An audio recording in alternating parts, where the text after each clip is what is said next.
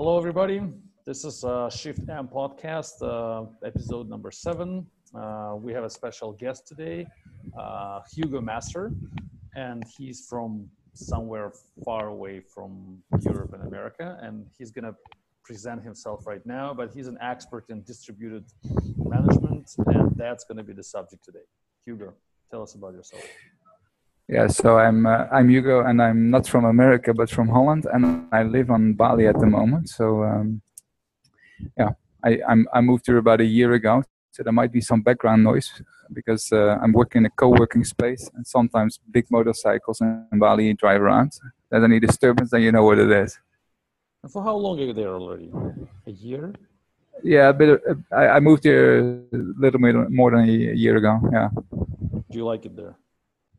Yeah, it's a good place. Yeah, if you if you could see my background, then I think you would agree. Why did you move? Can you share? I'm actually interested myself personally. There's a lot of people from all over the world here actually, and I mean I traveled here 3 years back, and I had the idea of moving somewhere else, and I lived in India before to set up my office there, and I really liked the tropical climate. So when I came here, I looked around for about 2 weeks and traveled and checked out some schools because I have 3 kids, and then I thought it would be a good place to live. And it's kind of a combination of tropical island, but also you have some sort of civilization, a lot of Westerners, some good infrastructure, good international schools. So you're not planning to coming back? Well, our plan was to stay for 1 year as an experiment, and we already extended it with another year, maybe 2. So no plans yet to come back. That's great. Yeah. So, the main question now is, what do you think as an expert? What's the main difference between working remotely and working like in the office? Can you share your experience? Because you're teaching people, right, how to work remotely. Yes. And how to. So can you? Well, the last year I've been teaching a lot about Agile and Scrum, and also, I mean, my main interest is in distributed teams, distributed Agile, and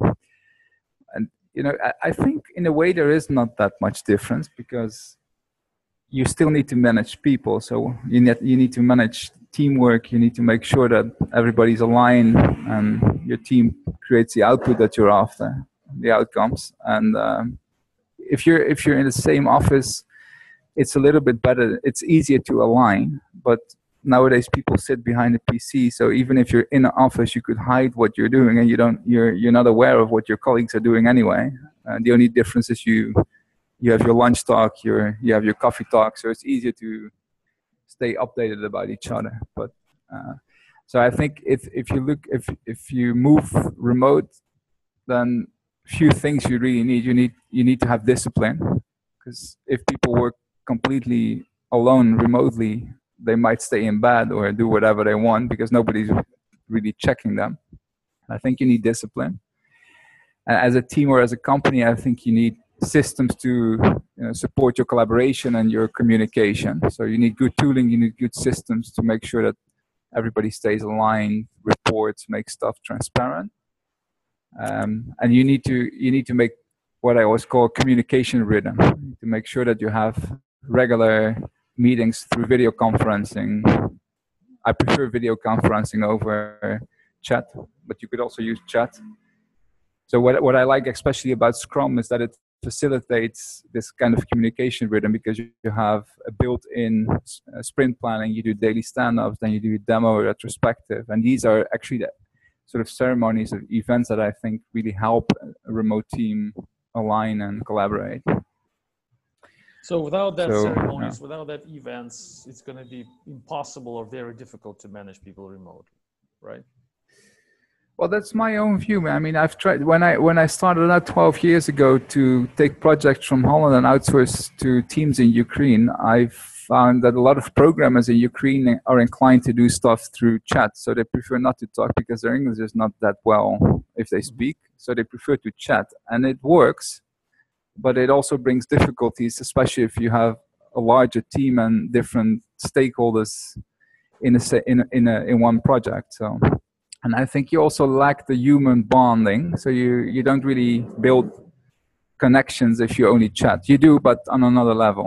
And I know you are actually a fan of not communicating at all and not wasting time drinking beers and becoming friends, and that makes a lot of sense as well to me. Yeah, well, I'm really in favor of this discipline things you mentioned and the structure and the process. So I kind of agree with that. That if there is some structure in place, then it will be possible to manage whoever they are and wherever they are in any countries, remotely or locally. But Yes. yeah, but you're saying more about agile, Scrum, and stand-ups and all these things which happen in usually in teams which are collocated. And I think agile is saying a lot about being collocated and having face-to-face communications instead of distributing. What do you think? Is it still true, or it's something from the past? Well, you know what the Agile Manifesto basically says is that it's better to that like face-to-face communication is more effective, and that's true. I mean, in a way, I think if you align more, well, in a way it's true, and in a way it's also not true. I think it is easier if you're co-located. You don't have to think so much because things go more natural. If you're distributed, you have to just pay attention to how you're going to solve that kind of interaction that you have if you're in the same office. But so I think it's easier, but having said that, with the technology that we have nowadays, it's also possible to do everything remote. And I also think it depends a bit on the context, because if you look at, if you're working in a big bank and everything is co-located and you've got 10,000 people in your country working on similar projects, and then suddenly you have a team somewhere in India or wherever in the US, it's going to be harder to make that distribution work, because you have us versus them, you have cultural differences that influence stuff. So it's if you and I see a lot of stuff because I'm in Bali, so I work from co-working spaces frequently, and I see a lot of people who are part of a distributed team. And these startups nowadays, they don't have any offices. They never started out with having a group of people in one place. Everybody's always working remote, and that was the start. And I think that's maybe easier or more effective because people are used to it. But why the hard part. That was one of the motorcycles. Yeah.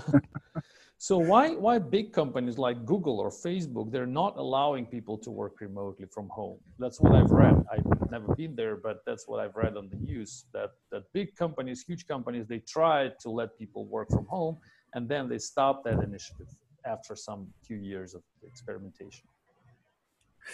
Maybe it's because I don't know. I mean, maybe they do research and they're very keen on getting the most productivity out of their people, and they find out that it's less productive. I don't know. There's also a lot of research that shows that it's actually better for your people, creates more happiness, and people actually work harder for you. But I don't know.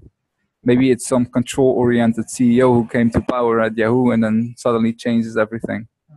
But what do you think is going to happen in general with the industry? What's the direction we're heading? More people working from home, or bigger offices and more? No, I think no. I mean, if I haven't been in Holland for the last year, but if I look at Holland and what happened in the last 5 or 10 years, the amount of office space that was built before was massive, and I think 50 or 60% of that is empty because there was a recession, so there's less jobs, but people also work from home more, and it becomes less necessary to be in the same space. I mean, people still want to be. I think that people are.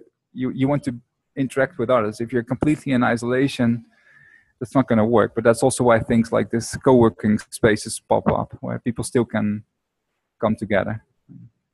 I mean, why would you go to an office if you spend 2 hours in a traffic jam every day and just to go there because you have to go there? It doesn't make sense, because you get more work done if you stay at home. You save the travel and the headache.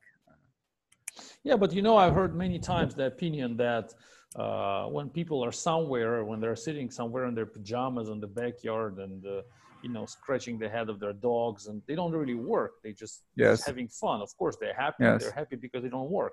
So you still pay them. You still send money to their bank accounts, but the amount of contribution to your projects you're getting back is really small.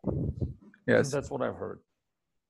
Yeah, that's what I can also imagine, and that's why you need disciplined people. So for some people it might not work, and that's again where you need the systems. You need to measure people much more on outcomes, and then be strict in the KPIs you set and the outcomes they produce. Because if they sit in the pajamas and play with the dog and they don't produce anything, you probably either get the guy back to the office or find someone else. Or put the structure in place, like you just said, put some, KPIs, rules, discipline, I don't know. Yeah, but still, some people can't manage that, I think. Not everybody is made for that. Some people need somebody to tell them every day, do this, do that, and keep them motivated. So you need self-motivation, you need discipline. So you're saying that there are two different kinds of people who can be self-disciplined and can be, managed by rules and discipline. And then there are another category of people who just need to be babysitted in the office and always needed some being patronized, or I don't know how to call that. Right? Yeah, well, I'm not sure if there's only two types, but if we talk in stereotypes, I think this might be true. Yeah. There's probably grades of it, but yeah. And I think people can also recognize that by themselves. I mean, if you work for a company and you work remote and you find that you're too much distracted and you need your office space, then maybe you ask for it yourself. Or you make a mix. I mean, I think a lot of companies could also, you could work from home for 2 or 3 days and then spend the other 2 days in the office because you want to socialize, because you need this pressure or whatever. But when you train the team, when you provide some coaching to the team and you're training them to work remotely, do you give them some special knowledge in management, or is just regular management and that's enough for remote work? Well, I think I usually, like, if it's about having a generic distributed team or helping them, I have a few tools that I implement in my own company. One of them is a one-page strategic plan.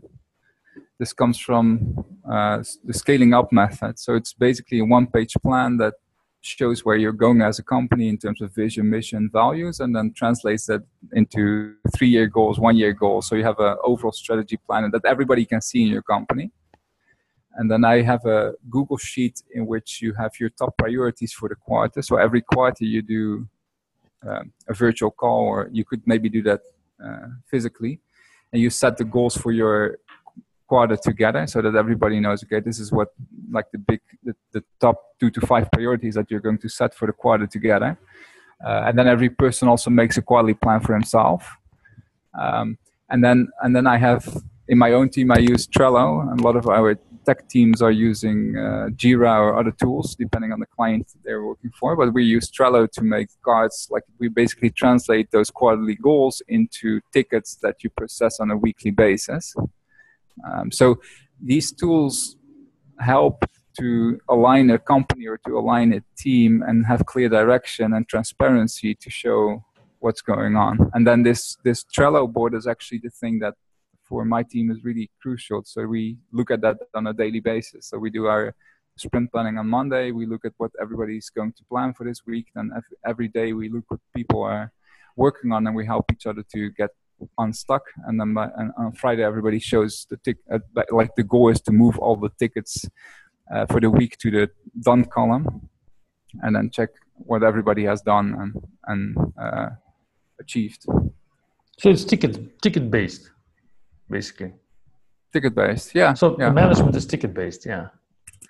Well, some people complain about that. I've heard many times people saying that we're not, monkeys closing tickets here. We are more creative creatures. We want more freedom. We want to work not in the borders of the tickets you're assigned to us. There's way more area for creativity for us. And when there are tickets coming in and we're just locked in these tickets, we have to do what the ticket says. Then it's kind of demotivates us and prevents us from being creative. Right. Is it right? Well, no. I mean, if you look at what Scrum says, is you have a product owner. So you, as a boss, maybe are the product owner. Yeah? You're not a boss managing people. You're not assigning stuff, but you have your product backlog. So you create all the stories or the tickets that you want to have processed during a week or during a sprint. And then people can actually self-select the tickets that they want to work on, right? Or they could even, in my team, I mean, it depends also if you're a tech team. The case that I just described with priorities is more on a general team. So my team is more marketing, salespeople. But if you have a tech team, it's all about building a certain product. And then those people can actually take the tickets that need to be built into their sprint for that specific sprint, right? Or that week or the 2 weeks. So maybe it's more, I don't know, maybe the thing, what I heard you say is you assign the tickets, and maybe that's what gives the resistance. That's what Agile says as well. You don't have the project manager assigning work to people, but people self-commit to what they're going to do. Oh, so there's a list of tickets, like a backlog, and then the team is sitting together and saying, and I'm saying, I'm going to take ticket number 5 and ticket number 7. Yeah? Yeah, exactly. Well, it could be individual, could be as a team. So you do your sprint planning on the Monday morning, for example, and then as a team you sit together for 2-3 hours. You discuss what all the tickets are about to create understanding, and then you estimate that. And then as a team you say, okay, these are the tickets that we can commit to in this week. This is what we're going to do. So you don't have a boss assigning anything. They do their own work. And they need to understand the priorities, right? They need to know what's important, what's less important. Yeah. So you as a product owner, you put on number 1 on the top of your board, that's the most important, and on the bottom is the least important. But in this case, if people will pick up the tickets they like, they will usually select the work which is more comfortable for them to do. And that but it's a discussion, right? You as a product owner, you need to get something done. You represent the business interests, so you need to make sure that you discuss with the team that, okay, this thing has to be done. You can't just leave it on the backlog. Mm-hmm. No, but my question is different. In my situation, what I'm doing is that I'm usually trying to assign work to people randomly. So in order to prevent creating so-called experts and people who know more than somebody else in the specific domain area, because that will, in my opinion, that will create so-called experts or domain knowledge experts, which know way more in some territory, and then that territory will be locked by these people, and we will not be able to to move, or we will rely on that people way too much. So that sounds logical to me, and that's what I'm doing. So, but you're saying that it's the job of the team to say what they're going to do, or it's the responsibility of the individuals who has to decide what they are going to do. Yes, exactly. Well, that's what Agile is about. It's about self-organization and self-management. Because in the case you described, what also might happen is that one guy could actually do that work in 5 minutes, whereas the guy you assigned it to takes 5 hours. Yeah. And you wouldn't know that. But if you have a team of smart guys and they discuss regularly, they know about it.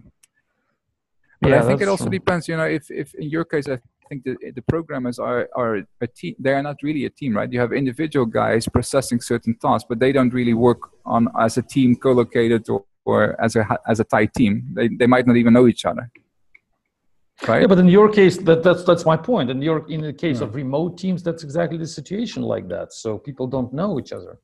Or it's not the case? Well, it depends. So it depends on the setup, because again, those startups that I mentioned, you have a lot of people that work, like for example, Atomic, the guys who made WordPress. I think everybody works remote. So they have 250 or 300 people, and they all work from home. But in a lot of cases with existing enterprises, you have co-located teams. So even though part of the team is in India, they're going to be co-located. It's so the still one owner team, might be, exactly, and they are co-located. So it's still a remote team, but they work together. And I think that's actually more the rule than the exception. I mean, most teams are co-located, but scattered around the globe. Yeah, that's exactly my question. When I'm really interested to see the difference between just moving abroad and sitting somewhere, but still being member of the same team, having the same meetings, having the same procedures, and basically doing the same stuff which I was doing in the office, and versus another setup where you were actually going remote, and then we start managing us differently. So remote management is something different from living remotely, I think. Or you don't see the difference? I think there is. It depends on from which perspective you look at it. I'm just thinking there was one guy here in Bali, a Dutch guy, and he works for an internet agency in Holland, and he moved here for I think a year ago, and he's the only programmer working remote. So he used to work in the same office with the same guys. Then he moved and started working remote. So that's the situation where one guy goes remote and the rest is still co-located. But I think from the manager perspective, he will need to change stuff. Like he needs to make sure that those guys are aligned. So we need to somehow change the rules of work, right? Not just start working from home, because that's a very typical story. I think that's the cause of the problem in these big companies. They just allow people to work from home without changing the system, without changing the, the Yes. management principles. And then people just start working from home, being at the same team, expecting the same things from the management, doing exactly the same, and it doesn't work because now they're remote, you know. No, I think that's maybe a situation. Yeah, I mean, you have a lot of that. That's like the existing guy who, and the example I gave was a tech guy. But if you work in a bank and you're a bank clerk and you suddenly start working from home, I think that has a lot of implications, and management also needs to change. But if you work for an IT department and they set up a remote team in India, I think that's another setup. Because in that case, you do need to. Everybody will be aware. Okay, we need to change our systems. We need to move stuff to the cloud. We need to change the way we communicate because we're not in the same room, not in the same country. And then I think the other spectrum is the startup that starts completely remote from day one, and hires only people remotely. Mm-hmm. Maybe the case that you described, where some people start working remote from their home, but not everybody, is the hardest one. Might be. I don't know. For me, it has always worked. I never thought about it actually, because I work. I don't know better than just working remotely. You probably never work from the office, I think. In the initial years, I started building a team in Holland actually, because I was still thinking very traditionally. So I did, and I worked for some companies before that. But since I closed that office, I actually never looked back. Because it doesn't make a hell of a lot of sense to me. You also waste a lot of time if you work in the same office. A lot of time? What do you mean? Wasting for what? I mean, you just chit-chat talking, people come to disturb you. If you sit alone at home, you work. I work way more productive. Yeah, but people love that. You just said it. We are social creatures. We like to talk to each other, right? So some people complain about that, just saying like, I don't want to sit home. I don't want to be alone. I don't want to be isolated. I want to be in the team, in the group. I want to communicate. Yes. And then they just say, no, give me the office. I've heard that. I've met that problems. I've had a team with people and we were like co-located, and then I started to move them. I started to tell them, like, go home, work from home. I'm going to close the office. And a few of them, about 50% of them, complained. They said, no, I'm not going to work from home. It's just not comfortable for me. I want still to be in the office. Right. Even though there is no management, the management is gone, the management is remote, but it's still, I want to sit here because I like this coffee machine. I like to come somewhere every day. I don't want to be at home because there are like 3 kids and I don't know, a wife and everything, all that stuff. Right. Yeah, but I think you could also make a sort of mix, right? You could work 3 days from home and 2 days in the office. Plus, for me, since I've been working so much remote, I actually get my interaction with people by doing Skype calls. It's you get used to that somehow. It's not the same as meeting physically, but still, it's a good substitute, I think. And how much of this communication do you have, like you or the teams you're coaching usually have like remote communications, let's say Skype calls? How many times a day they call each other? Well, I think it depends a little bit. For me, myself, I try to reduce it as much as possible. So with my own team, because I have a few people in Jakarta right now and a few people in India, we just do daily, actually we just started that, but that takes 15 minutes. So 15. I speak 15 minutes a day. Yeah. So on Monday we have the sprint planning, which takes about 45 minutes. Then every day we do 15 minutes. And by Friday, it's about 30 or 45 minutes to discuss the week. But again, that's a non-tech team. I think a tech team needs to be aligned more. I think our technology teams in our Indian office, it depends per client, but they'll do all those ceremonies where the sprint planning takes usually 2-3 hours. Then they do the daily. But in between, if they have questions, they'll also call with the client. And some of the teams even have a direct line all day. So last year I experimented with this Kubi. You have been doing stuff with that as well, I think, like the American device. So you have a Kubi in your office sitting with the team, so that the product owner in Sweden, if he works with the Indian team, he's always kind of part of the team sitting together. So if I've got a question, I could just turn to the Kubi and ask him. Or you can do it on a video conferencing. Mm-hmm. And you think it's a good feature, good tool? Yeah, because it makes a barrier to ask questions less. Yeah? If you need interaction, because if a programmer doesn't know what to do, he'll probably need to ask someone. Otherwise, he's going to make buggy software and build completely something else. So I think that interaction needs to have a low threshold. And you can also use tools like Slack, of course, Slack or WhatsApp. So But if there's more I'm a delay in developer, that. so if I'm a developer or programmer, then I should in a properly organized distributed team, I should expect this conference call like 8 hours a day, or I should expect 15 minutes a day, like you just said. So what do you think is the right strategy? It depends on the team, depends on the people you work with. Because I think for some teams it's useful to have that line open, and that often comes from a product owner and not from a project manager and not from the programmers. Or you can have your Skype chat or your WhatsApp chat open and agree that if I have a question, I'll get an answer fast enough, and otherwise I'll get it in the daily meeting. But I think if you follow Scrum, then one of the key things is to make sure that in your sprint planning on the first day of your sprint, you get enough clarification so everybody knows what to do. So the amount of interaction during the sprint is less. So basically these chats, this video calls, they are required to help us share information. Yeah. And like written documentation is not enough for that. Like, documenting the code or writing some specifications or, I don't know, having some wiki pages or QA pages. No? Yeah, well, I think in your case it works. So if it works, it works. I never believe that there's only one single way to do something.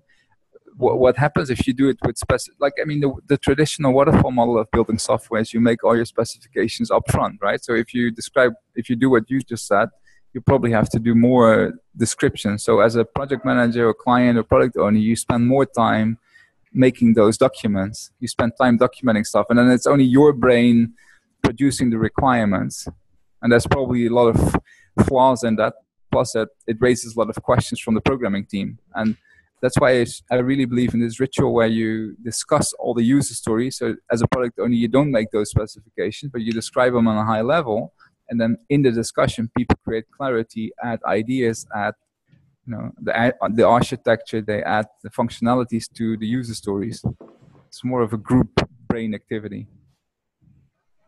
Mm-hmm. But still, I think your way can also work. If you know exactly what you want, you can specify that stuff and you can just send it to the developers. Then if that works, it works.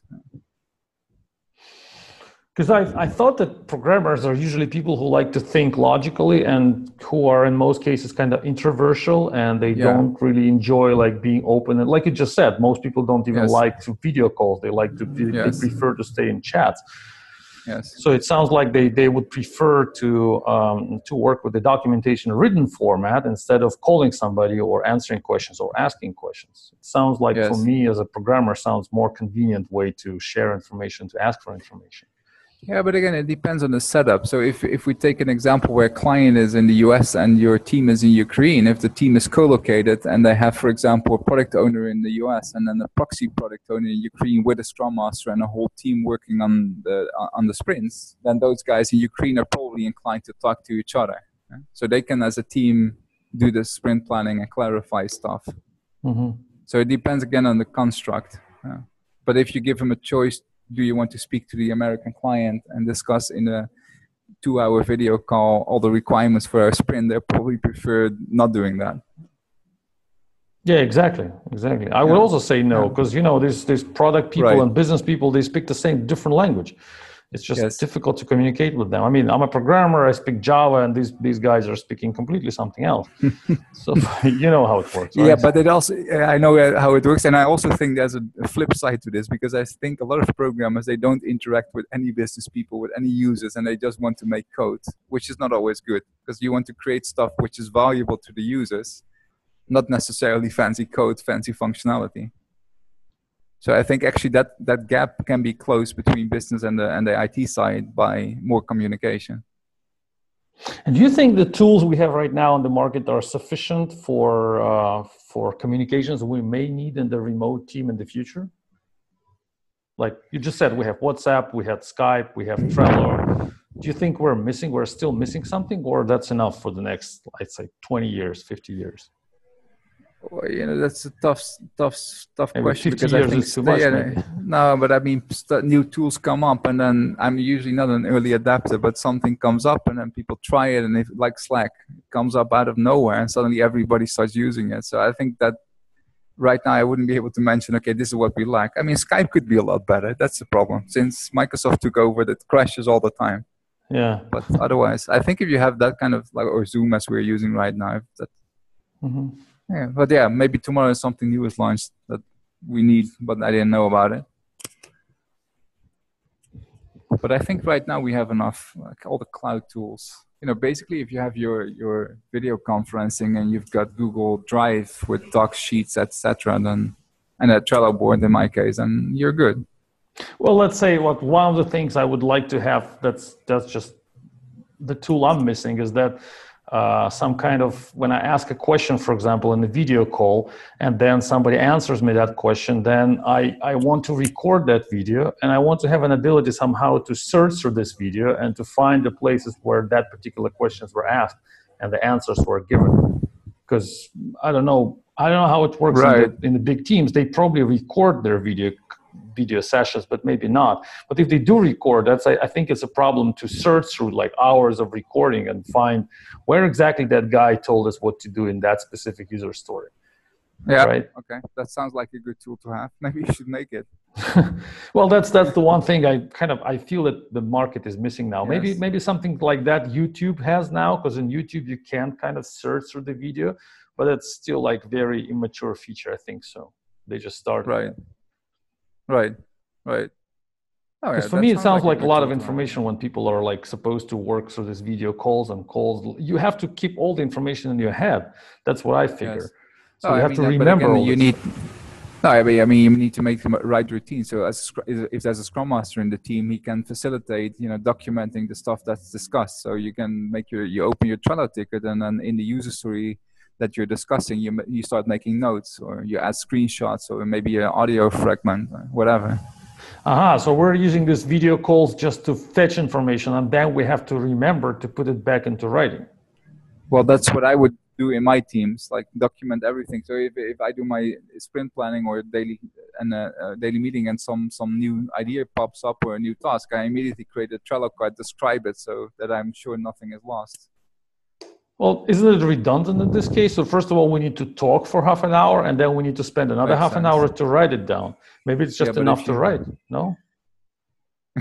What do you think? Maybe it is. No, as I said, I mean, in my own experience, when I started out with this stuff, I did everything written, and I had so many headaches, because the thing it depends on the context again. I think in my situation, I had clients in Holland, and I was a sort of intermediary, and then I had to brief my teams in Ukraine what they needed to do. So I talk to the client, I get the requirements from them. I need to try and understand what they really need.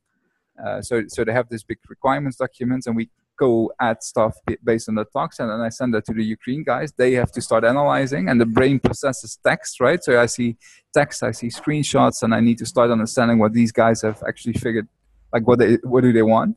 And then I start asking questions. So you get a whole chain of communication that leads to a lot of misunderstanding.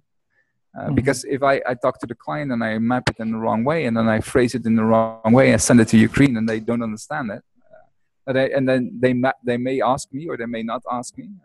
You have so many things that go wrong. And to kind of prevent miscommunication, you try to make contracts, right? So you have your big requirements document. You try to sign off everything so that you're protected, because the client doesn't want to pay for extra work. But anyway, any project that you'll do that way comes up with extra work, with discussions about what was extra, what was not, or if the project fails completely. So you try to do all this communication up front. And I think it's better to do less communication, less documentation up front. Go with the flow a bit more and try to figure out what to build along the way, and not make all those contracts up front. Oh yeah, that's true. I agree. And do you think we will need managers in the future in general? Maybe with this more, interactive communications and more properly written documentations and more tools we're going to have in the future on the market, maybe just the position of a manager is becoming less and less important. Or no? I do think so, because the role of the manager comes from, a few centuries ago we started factories. People figured out, okay, you have people who make pins in a factory, I make a small part, and then I need a manager to coordinate all that work to make sure that I make the right part of the pin, and the next guy integrates it, etc. So I think these manager positions were created in that era, and then we kept doing that. And right now, if you look at IT, you have a bunch of very smart people not making pins but high end code, and they can actually manage themselves. They don't need somebody to tell them what to do. They don't need a manager to manage people. So I think that's where these agile methodologies also come from. It's more about self-management. So in my own team in India, for example, in my office, we somehow in the last 2 years we created some layers of hierarchy, and right now we're trying to kill all of that again. So we have a CEO and a COO, and all the teams report directly to the COO. So there's nobody in between. And actually the real boss in the whole case is the client for whom the team works. So I think in the future, the more smart people get, the more autonomous people get, the more they can manage themselves as teams instead of having a manager or a boss telling them what to do. And what's going to happen to big corporations like Oracle, like Google, where there are so many levels of hierarchies in the hierarchy? It's going to change, I think. You need hierarchy to a certain extent, because you do need people who are making budget and check finance, but you don't necessarily need a project manager. You don't necessarily need a PMO office who is going to say, okay, this is a team that's assigned to you, or this guy has a certain capability, right? You can skip a lot of layers if you try to stimulate more autonomy and responsibility with the people who really do the work, if you trust them to do the work well. Because as humans, we're just trying to push the envelope to somebody higher up all the time, because the manager is there. So I think there's a lot of redundancy there. So we'll have less managers, more programmers in the future. Well, more people doing sure actual about programmers. Yeah, exactly. But that's what it's about, right? In the end, it's about delivering the outcomes. And if you need somebody to facilitate for that, then let's have that person. But in the end, it's the guys on the ground who produce the work, not the manager. Yeah, but still, these managers are way better paid than programmers and people who are doing actually the work. So they're like elite group of people in the business, managers. Then the higher you and are, that makes it hard. Yeah, that's so the people in those positions are the ones who have to change this hierarchy, but they have the least interest in it. Exactly. That's the problem. Yeah. So it will take some time. So it sounds like for that, people, like you just said about big companies, that why remote is not working for them, because maybe there is some manager who doesn't want that to happen. Maybe that's why. Sure. Yeah. That's why working remotely is such a difficult thing to adopt for big companies, because the entire layer of management is kind of against that. Because the more freedom these people get, the more the less power. The less power the management. Well, exactly. Yes. So exactly. Well, that's what happens. Actually, now the case that I just described in my Indian office, we had to let some people go because of this, because their desire for status was too big. And if you say, I'm going to cut out a layer of hierarchy and your role is going to change, they're not happy. They can't accept that. So then they'll have to leave. But maybe that's just the nature of it's just the nature of us people. Some people like to work, and some people like to to manage other people.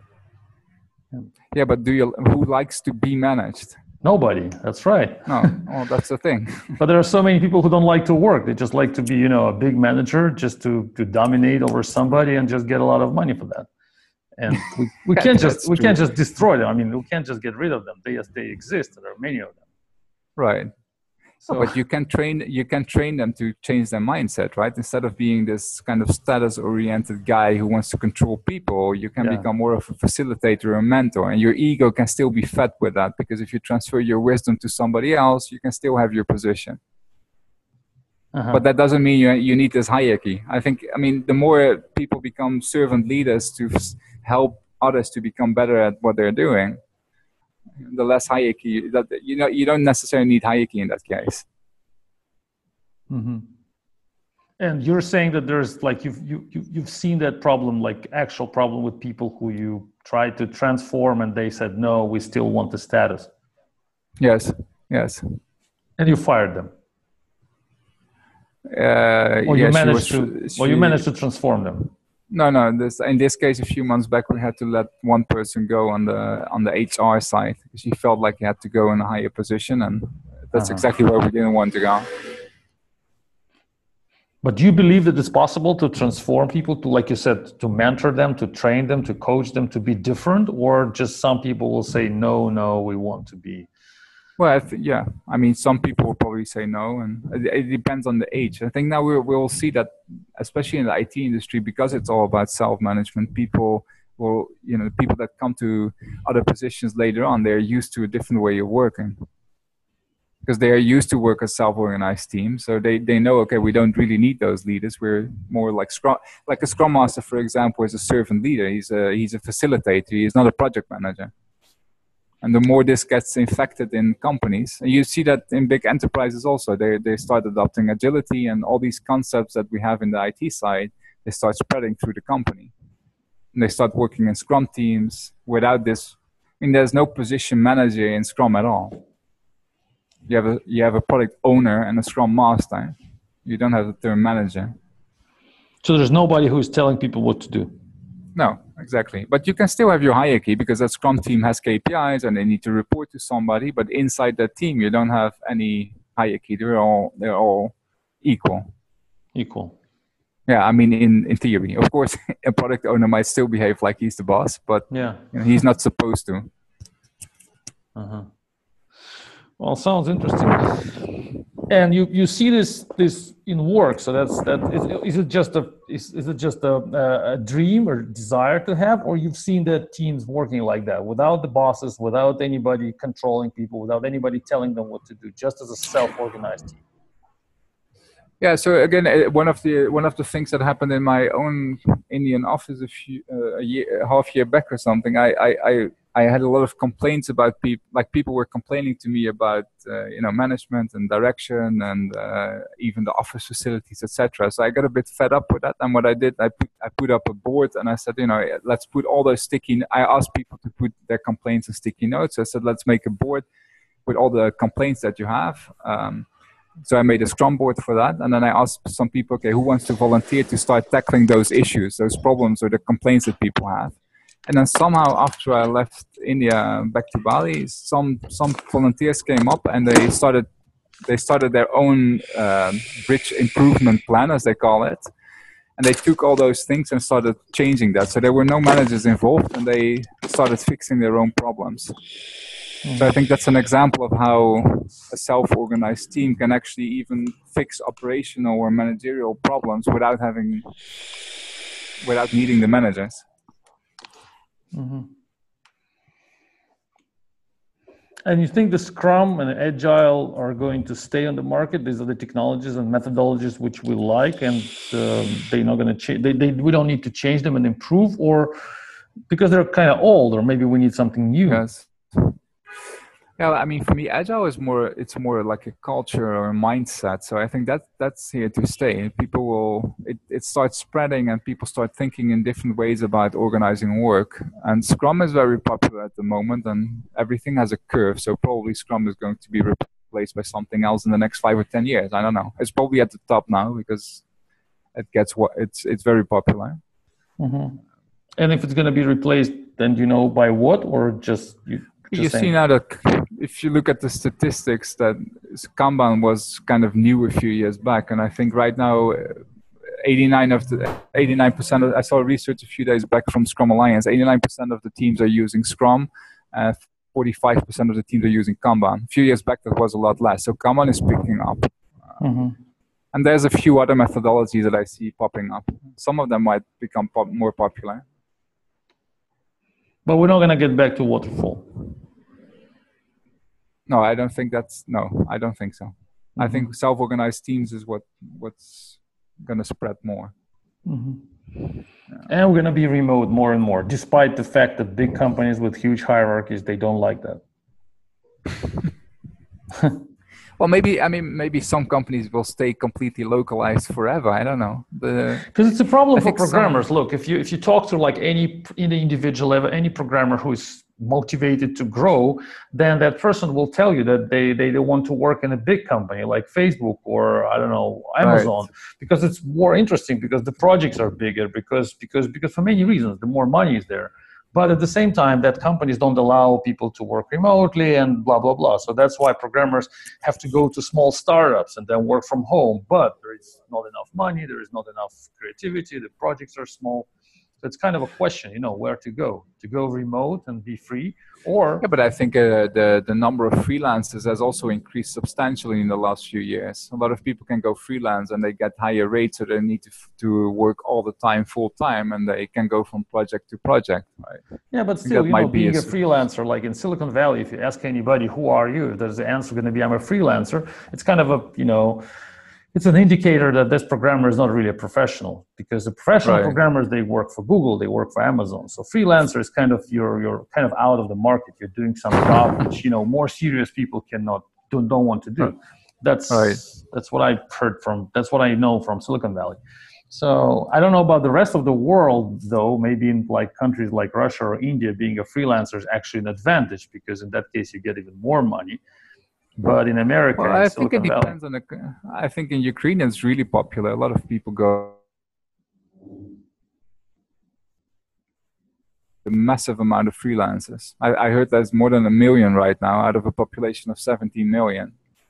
in Ukraine. But in India, no, in Holland. I don't know Mhm. about Ukraine. I think in the programmer population, there's a lot of freelancers as well. Or in Ukraine, the distinction between freelancer and employee is not that big. Yeah, I that's think. true.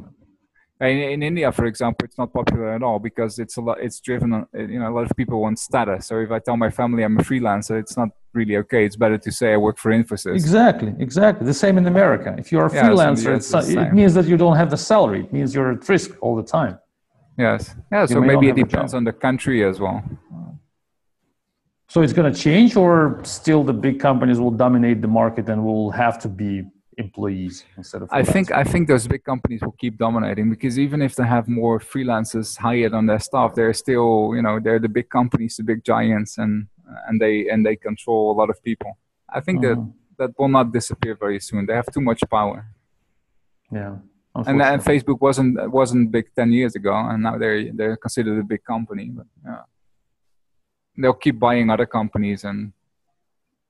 Yeah, absolutely. And they keep growing their offices. They have a huge campus in Silicon Valley. Yes. And people are just there. There's a parking lot of like size of a few football fields. Yeah, and probably people also like working there, like Yeah, going there, because of course. The they office have a is whole fancy. life. Yeah. That's right. Yeah. Yeah, so maybe it's not for everyone. So that's a summary of our discussion. It's not for everyone. So remote working is not for everyone. Let's agree on that. I'm still looking at my beautiful Bali view, so I still believe it's great. But if you prefer sitting in a cubicle and spending time in traffic jams, yeah, I can imagine that that's fancy as well. Let's say tomorrow Google or Facebook offer you a job with a well-paid job in their campus, but you have to be there full time. What would you say? I would never do that because I'm an entrepreneur, but I can imagine that for some people it's attractive. Okay. Yeah, I would not even. No, I would not. You would not even think working about for it. anyone. No. It's a big seller. It's a good company. It's a stable future. Yeah, but still no. I prefer freedom and doing my own stuff. That sounds good. That's what I like to hear. Okay, I think I had all my questions. Okay. Thanks for coming. Yeah, thanks for having me in your podcast. Yeah, I will. I'm a little bit envious, actually. I want to be there too. I hope you can work remotely, right? So you can just come. You. Yeah, I'll visit you soon. Yeah. That's for sure. Sounds like a good plan. All right, thanks. And see you. Bye-bye. Bye-bye. Bye.